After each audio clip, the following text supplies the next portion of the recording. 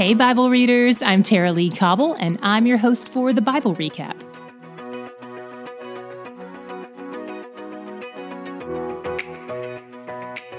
Today we finished our 14th book of the Bible. Congratulations! And this is the last we'll see of possibly Solomon's wisdom. Let's look at what the preacher had to say to us today. In chapter 7, he urges his readers to take life and death seriously and to let sadness do its job. Even though life is fleeting, there's still weight to the human experience and value in the emotions that come with it. He encourages us to wait on God's timing as we walk through life. Pride and patience are at odds. Waiting requires humility. And in the same way that we shouldn't look forward longingly, we also shouldn't look backward longingly. In verse 10, he says it like this: "Say not, why were the former days better than these? For it is not from wisdom that you ask this." Trusting God means we live in contentment in the now. In verse 16, he seems to frown on wisdom and righteousness, but that feels contradictory to everything else he said. So what do we make of this verse? It says, "Be not overly righteous, and do not make yourself too wise. Why should you destroy yourself?" The word righteous here isn't referring to morality. It's a word used most often in terms of a judicial system. Given the context and word choice here, it almost seems like the preacher is saying, don't puff yourself up. Don't be the person who always has to be right and have all the answers. That's arrogant and ultimately keeps you from being the kind of person you're trying to portray yourself as. At the end of chapter 7, the preacher laments how challenging human relationships can be. He warns that a manipulative, needy woman is worse than death. And try as he may with all his wisdom, he can't seem to comprehend women at all. But men, you aren't off the hook here because he can only understand one of you, and it probably isn't you specifically. Humans are just complex creatures, and connecting is hard. In chapter 8, he gives some advice to the king's counselor. He basically says, look, you're dealing with a man who has almost no restraint on his power. You're going to need a lot of wisdom to know when to speak up, when to keep quiet. He's going to try to abuse his authority, and you're going to have to know exactly how to approach him to rein him in sometimes. But even in this, the preacher realizes that the impact this can have is fleeting. It's just another aspect of how we can spin our wheels trying to control things. We can't determine the outcome. By the way, this is especially interesting if Solomon is the author because he was the king. In chapter 9, he reminds us again that we're all going to die. He never lets us forget this for very long.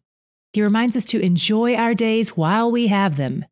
In verse 10, he says something that we'll continue to unpack more as we keep reading, but I just want to touch on it briefly for now.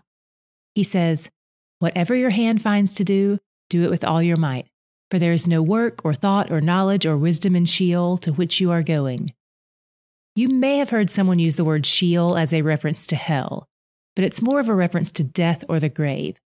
And at this point in time, God had not yet given his people a lot of information about what happens after death. But they had a general view that the body went to Sheol and the spirit went to God. God will continue to reveal information to his people about this, but we're not there yet, so hang in there. Moving on to chapters 10 and 11, the preacher moves back into straight-up Solomon-style proverbs. He reminds us that even a little foolishness can lead to ruin, and that we should guard our thoughts as much as our words. And I'd be remiss not to point out that 11:5 talks about how God gives life in the womb.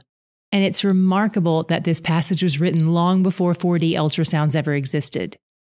The verse says, "As you do not know the way the Spirit comes to the bones in the womb of a woman with child, so you do not know the work of God who makes everything."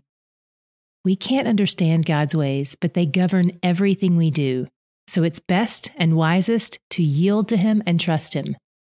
In the final chapter of the book, he calls the reader to remember God, especially in youth. This isn't to say we should forget him when we're old.